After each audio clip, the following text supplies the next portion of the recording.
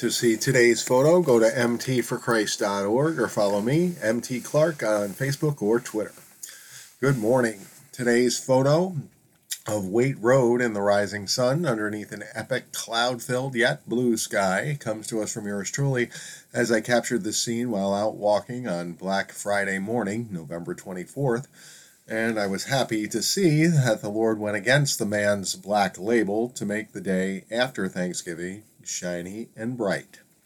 Well, it's Friday once again, and I share today's pathway to the sun to encourage all of us to take the sun's pathway through life by following Jesus, and to remind those of us who are suffering that the sun also rises and the Lord's mercies are new every morning. I share that sentiment because there's trouble, and that starts with T, and that rhymes with D, and that stands for disaster, disease, depression, divorce, devastation, desperation, and death. And they thought they had it bad in River City with pool holes. Brothers and sisters, let me tell you, I am very glad we have left November behind and begin a new month, December, another D, because of all the troubles and trials that some of my friends have had to face thus far in 2023, with many quote-unquote bad things happening in November. But it's a new day for God's mercies to be new, a new month, and soon a new year. And I know that no matter what circumstances that we face in life, we can endure it and have peace and joy in the midst of troubles and trials if we keep walking and talking with God and follow Jesus' example by putting our responsibilities over our rights. Jesus had no sin and was wrongly accused, tried, and condemned to die on a cross. But even in the midst of that, he didn't.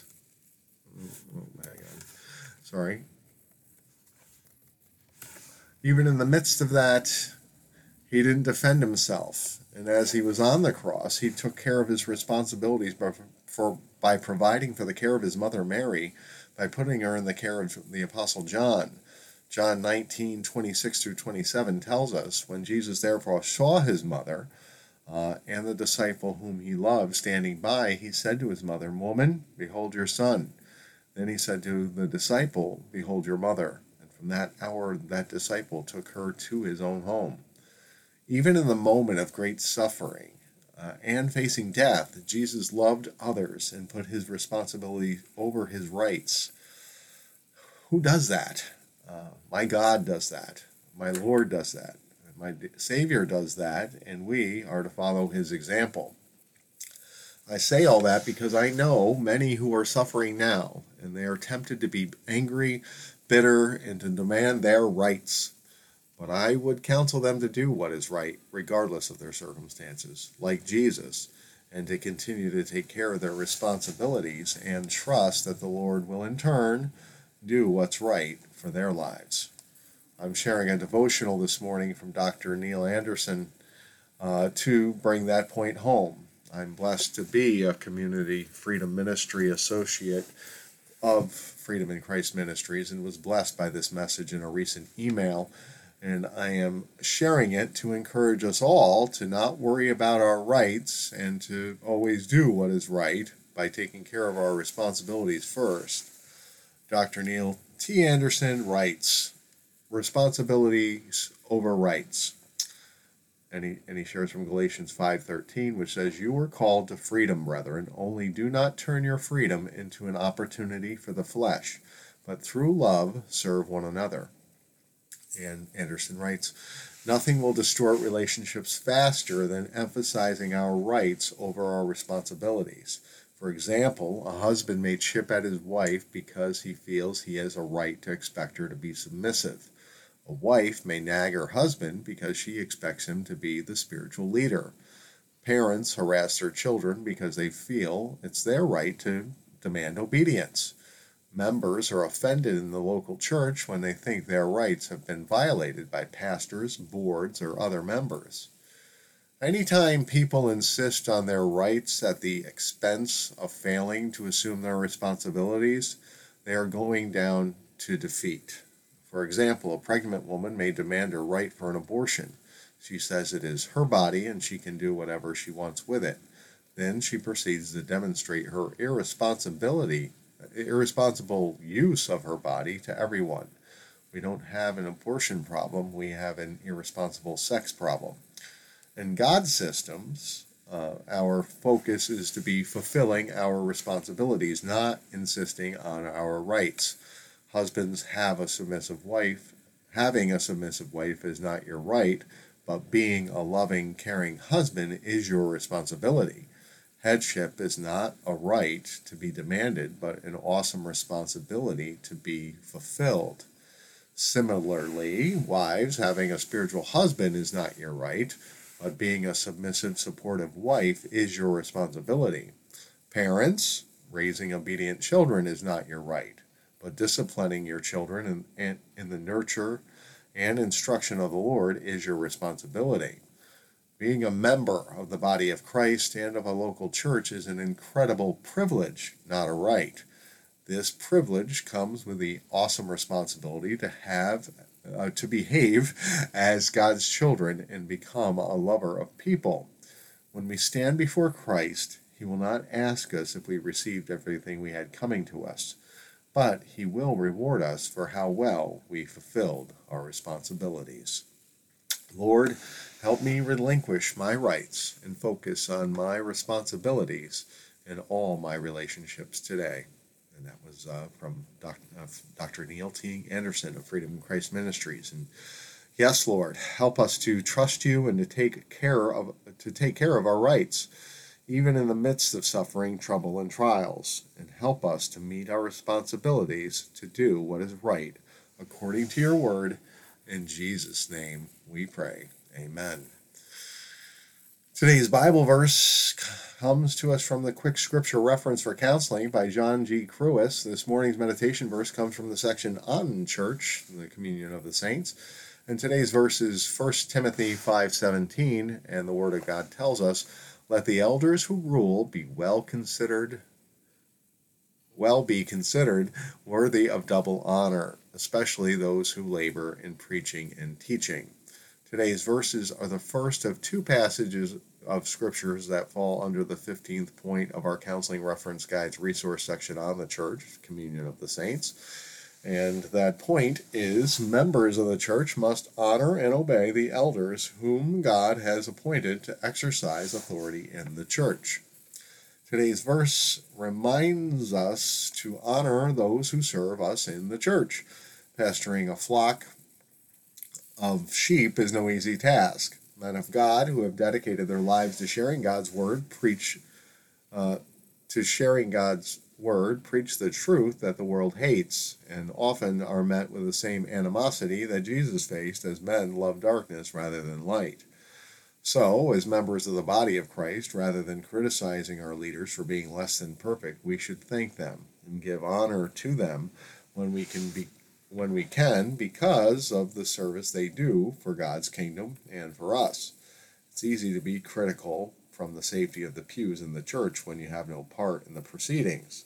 It's easy to second guess what is being done and said in church when you just have to show up and be served.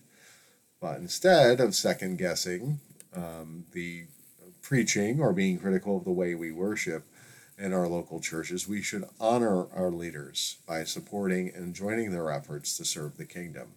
Serving the Lord is not easy, and we should give honor to where honor is due.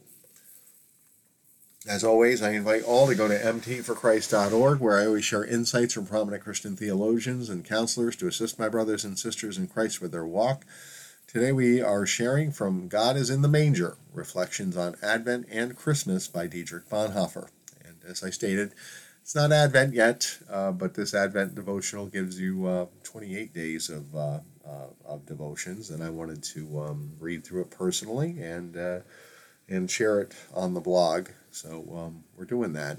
And because we're not following the current Advent schedule that begins on December 3rd, you'll have to forgive me, as today we'll be reading from Advent Week 2, Mystery, Day 1. And this is a message from Bonhoeffer called Respect for the Mystery. And Bonhoeffer writes, The lack of mystery in our modern life is our downfall and our poverty. A human life is worth as much as the respect it holds for the mystery. We retain the child in us to the extent that we honor the mystery. Therefore, children have open, wide awake eyes because they know that they are surrounded by the mystery. They are not yet finished with this world. They still don't know how to struggle along and avoid the mystery as we do.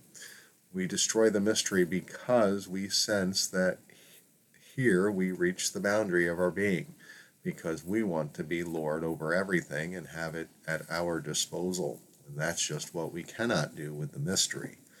Living without mystery means knowing nothing of the mystery of our own life, nothing of the mystery of another person, nothing of the mystery of the world.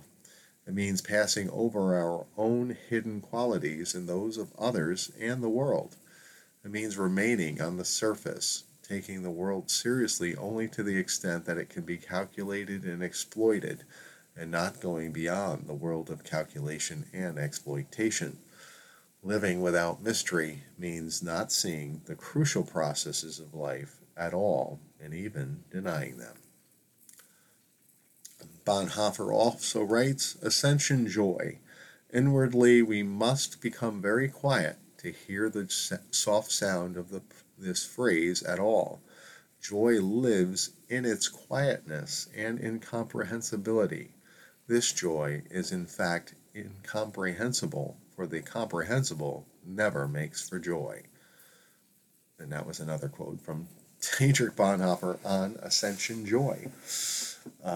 And finally, our devotion shares Colossians 2 and 3, where the Word of God says, I want their hearts to be encouraged and united in love, so that they may have all the riches of assured understanding and have the knowledge of God's mystery, that is, Christ himself, in whom are hidden all the treasures of wisdom and knowledge. And that was the end of our sharing from God is in the Manger for day 1 of week 2 of Advent for mystery. And we're not to understand everything in life. There's many mysteries that we won't know this side of heaven, but we can trust that the Lord knows, and his plans for us is good. And so today is Friday. I'm not sure what your plans are, but I have to work, and I have to work tomorrow as well. So I can't even rejoice that it's Friday, except for it is Friday, and that's sort of cool. Even I don't know, even when you have to work on a Saturday. But anyway, I spent a lot of time in prayer this morning for friends and family and people I know through ministry who are going through a lot. And it's my prayer that there's healing and restoration and blessings and favor and mercy and all these things for the people I'm praying for. And so I want to include you in that.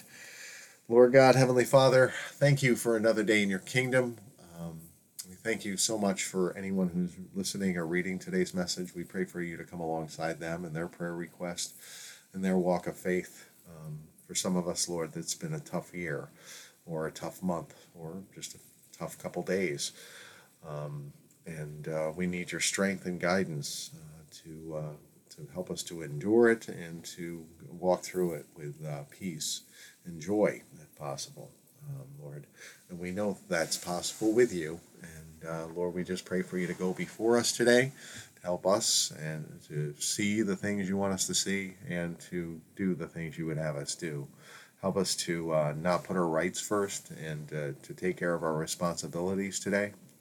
And Lord, help us and guide us to do the best job we can in that. Help us to be the people you created us to be, because all we want to do is represent you in your kingdom and welcome others as we keep walking and talking with you. Lord, we thank you, we praise you, and we love you, and we pray all these things in the mighty name of Jesus. Amen.